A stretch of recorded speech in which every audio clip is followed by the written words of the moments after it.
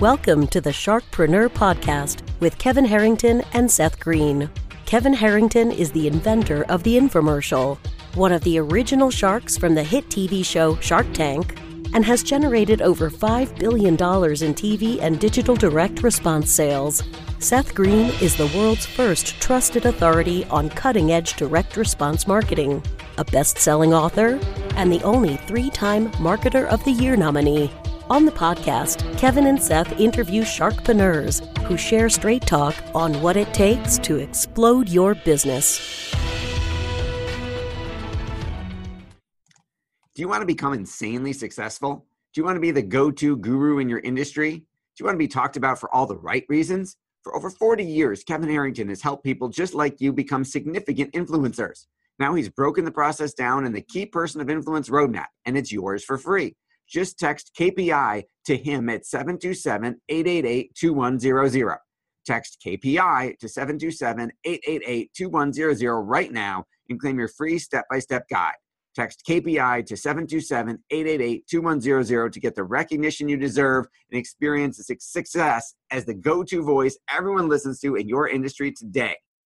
Welcome to the Sharkpreneur Podcast, Financial Services Edition. This is Seth Green. Today I have the good fortune to be interviewing Jason Harsh of Harsh & Associates at Ameriprise Financial. Jason, thanks so much for joining us. Yeah, glad to be here. Thanks for having me, Seth. Sure. Let's go back in time. How did you get started in the financial services business in the first place?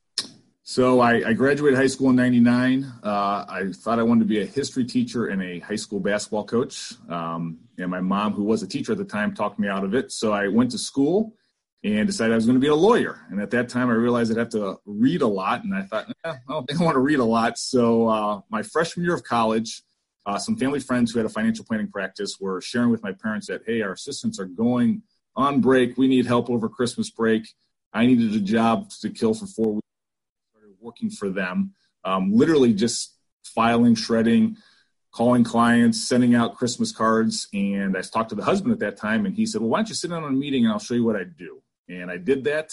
And that was the winter of 99. And I changed my major the spring semester starting in 2000 to finance. And I knew then that's kind of what I wanted to do.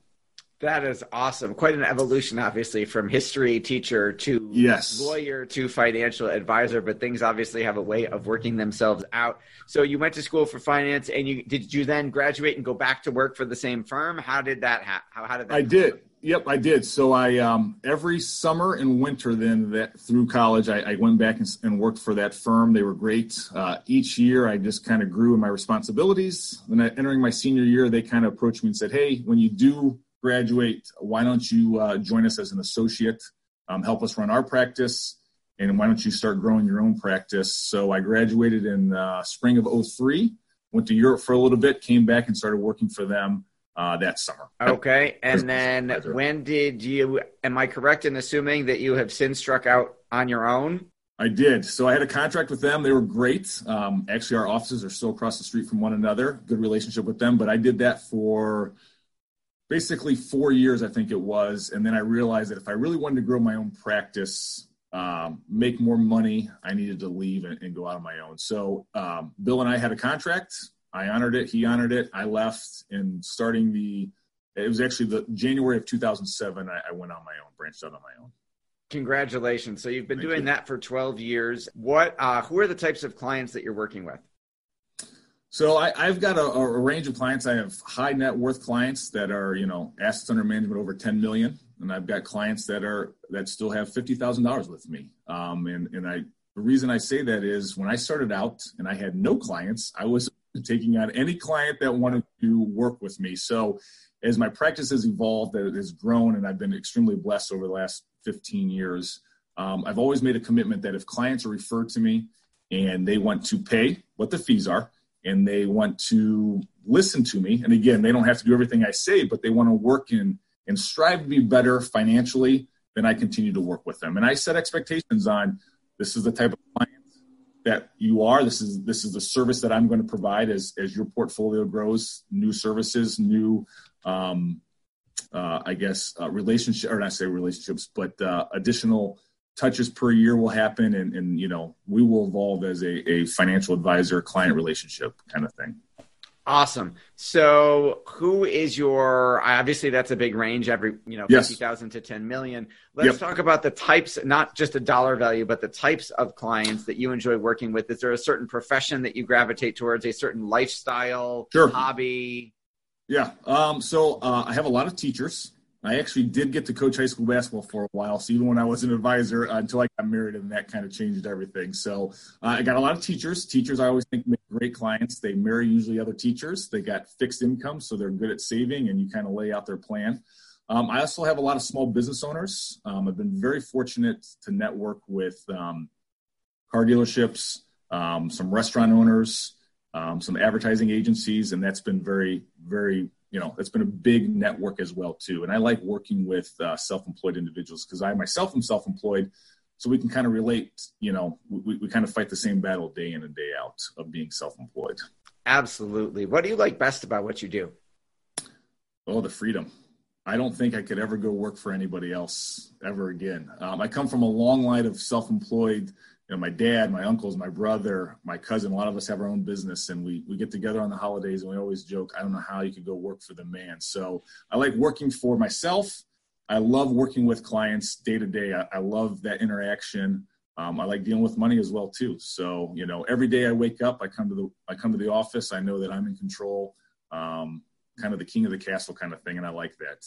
Also, with 4 kids now, I like to get to work because it's just relaxing, and it's a lot less stress here at work than it is at my house. But yeah, I have 3. I resemble that remark. Sunday night I said I got to go back to work and relax. The work is a place for me to recover from the weekend. Yep, absolutely. So I think that's probably most is working for myself and having that flexibility. Yep. Great. Now, in terms of the clients that you see, what are some of the biggest mistakes people are making with their money before they come to you that you're able to help them fix?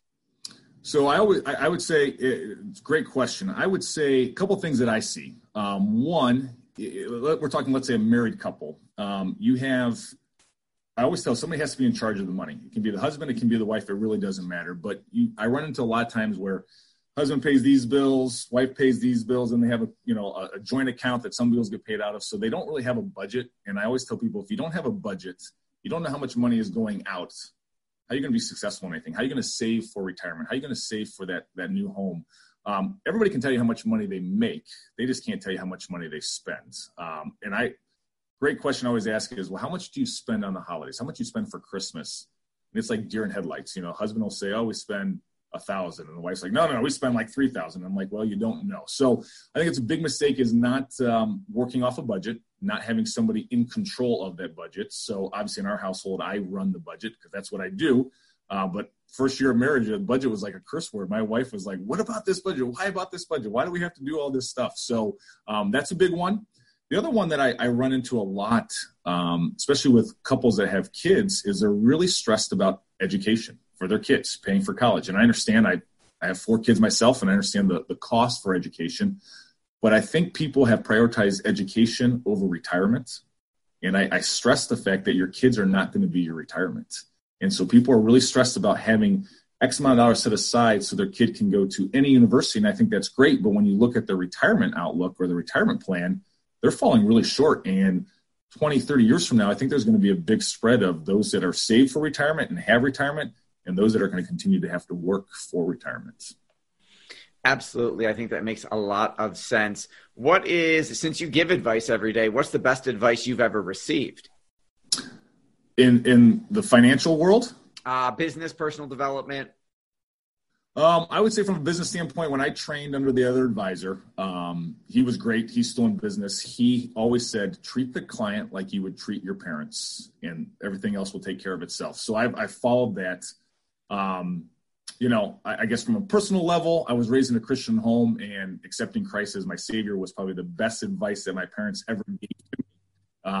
From a personal level, but from a business standpoint, when I learned under Bill, he said, you need to treat everybody like you treat your parents or your brother or your sister, and everything else will fall in place. And I've taken that and been very fortunate to work with clients that have great relationships with, have referred me to their siblings, to their parents, to their children, and be able to grow the practice from that.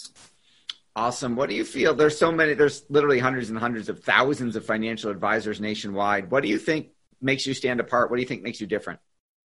Being in business for as long as I've been, or around the business for now over 20 years, I always tell clients when I first meet them, I'm like, hey, I'm not going to be the smartest guy you've ever run into when it comes to finance. I'm just not. I'll tell you that right now. I know a lot. If I don't know the answer, I'll always get back to you. But myself, my staff, what we pride ourselves on is client service. So getting back to clients, touching base with them when they're not expecting it, following up with their needs and reaching out to them saying, hey, I know we haven't talked since 3 months, but we want to make sure, is there anything we can do for you? And I have found when you have that relationship with clients, when they trust you, when they know that you're looking out for their best interest, things blossom and things grow. And that's really the success that I've had in growing it and not marketing, not doing luncheons, not doing any of that kind of stuff. We just take care of our clients and make sure they know we're putting their best interests, first and foremost. What would you say to you 20 years ago about to get into the business? Expect not to make a lot of money. Don't get married right away because you're not going to be able to afford a family, and log a lot of long, hard hours, but it's very rewarding. I can remember at about 24, 25 going out to dinner with my dad, and I'm like, just not making any money. I got all these friends that are engineers and pharmaceutical reps, and they're making all this money. And he said, just keep pursuing it, keep working hard. And I would say probably about the 4th or 5th year in business, I finally started seeing the benefits of growing a practice and making some money. But I would tell you, if you're going to get in the business, expect long hours, expect little pay, no benefits, but it can be very rewarding if you stick with it. Okay, I think that makes a lot of sense, and there's folks who could certainly resemble that remark. So what do you want so we talked about advice you've received. You've talked about advice that you would give to your younger self. What about advice that you find yourself giving to clients on a regular basis other than the budget piece? That I give to clients on a regular basis, outside of the investment world, is that what you're saying? Or just in terms of outside you mentioned the not having a budget mistake. Yeah. Okay. Yeah. So yeah. What is some other advice you give to clients you find yourself saying over and over and over again? Having an adequate, proper cash reserve. Your credit card's not your cash reserve, so making sure you have enough money to cover those unexpected expenses that take place. Having the proper insurance, the correct insurance. I've seen it in 20 years. It doesn't happen a lot, but you've seen it where somebody dies premature and they don't have enough insurance to cover their surviving spouse's needs or kids' needs. Having an estate plan. I've seen clients pass away and never had an estate plan. And the impact that it had on their one and only daughter, it was rough. It was bad. It was, grandparents got involved, and it was not a pretty sight. So things that people kind of overlook and say, we'll get to at a later date. How much money can I put in my 401k? Yeah, that's great. Or can I buy Apple stock? Yeah, that's great. But not having the cash reserve, not having the proper insurance, not having the estate plan in place is something that I really try to drive home with my clients. And then I also think the Roth IRA is probably one of the most utilized investment vehicles out there that people just don't take advantage of. And I try to explain to them, hey, these are tax advantage savings that you get in 25, 30 years from now. You think taxes are going to be up or down? Well, probably up. All right. You want to have tax-free money or you want to have taxable money? And so I think a Roth IRA is another one that I'm like, I want to beat you over the head on the Roth IRA. You got to do the Roth. You got to do the Roth. You got to do the Roth 401k if it's available to you. Awesome. Great advice. Those folks that you're working with, how are you bringing them in the door? How are they finding you? Referral based, 100%. So I do have a website. I don't know how many people actually go and type in local financial advisor, Toledo, Ohio, but it's all referral based. And I've been very fortunate with that and very blessed. And we continue to trust that God's going to provide for us. And he has. And that's what we've done over the last 15 years here. Absolutely beautiful. All right. Anything else? I know your time is incredibly valuable. Anything else you want to share that I didn't think to ask you? No, I think I would tell anybody who, if you're sitting down and you're single or you're married and you have questions, I think it's worth sitting down with a fee-based advisor for a one-on-one initial meeting, no strings attached. Let's just sit down and see if it's a good fit, because I think people try to do a lot of this on their own, and they'd be surprised of how many opportunities they're missing that are right there in front of them that they just don't see. I used to change the oil in my car, rotate my tires, but now it's just too much. I take it to somebody to do that. I pay somebody to do my taxes, pay somebody to do my estate plan. I think people sometimes get a bad taste that advisors are just there to make money off them. And really, if you find somebody that you can trust, then I think it's worth paying that fee. And I think that they would see great benefits from that. Absolutely. Great advice. So for our folks who are resonating with what you are saying, where is the best place for them to go to learn more about you? You could look at if you type in Jason Harsh, Ameriprise Financial, or Harsh & Associates, Ameriprise Financial, that would pop up. My website would pop up, and all my contact information is there. All right. Jason, thank you so much for joining us. Thank you, Seth. Do you need money to fund your idea, product, or service? Are you ready to take your business to the next level, but need capital to get it done? Kevin Harrington has heard more than 50,000 pitches and knows how to help you make the perfect pitch to get the funding for your entrepreneurial dream. He's distilled the process down in his perfect pitch cheat sheet, and it's yours for free. Just text PITCH to him right now at 727-888-2100. Text PITCH to 727-888-2100 right now and claim your free perfect pitch cheat sheet. Text PITCH to 727-888-2100 to start funding your dream today. This show has been produced by Market Domination, LLC.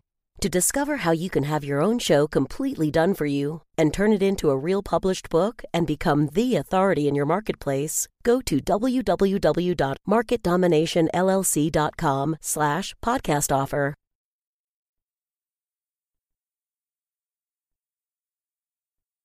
This podcast is a part of the C-Suite Radio Network. For more top business podcasts, visit c-suiteradio.com.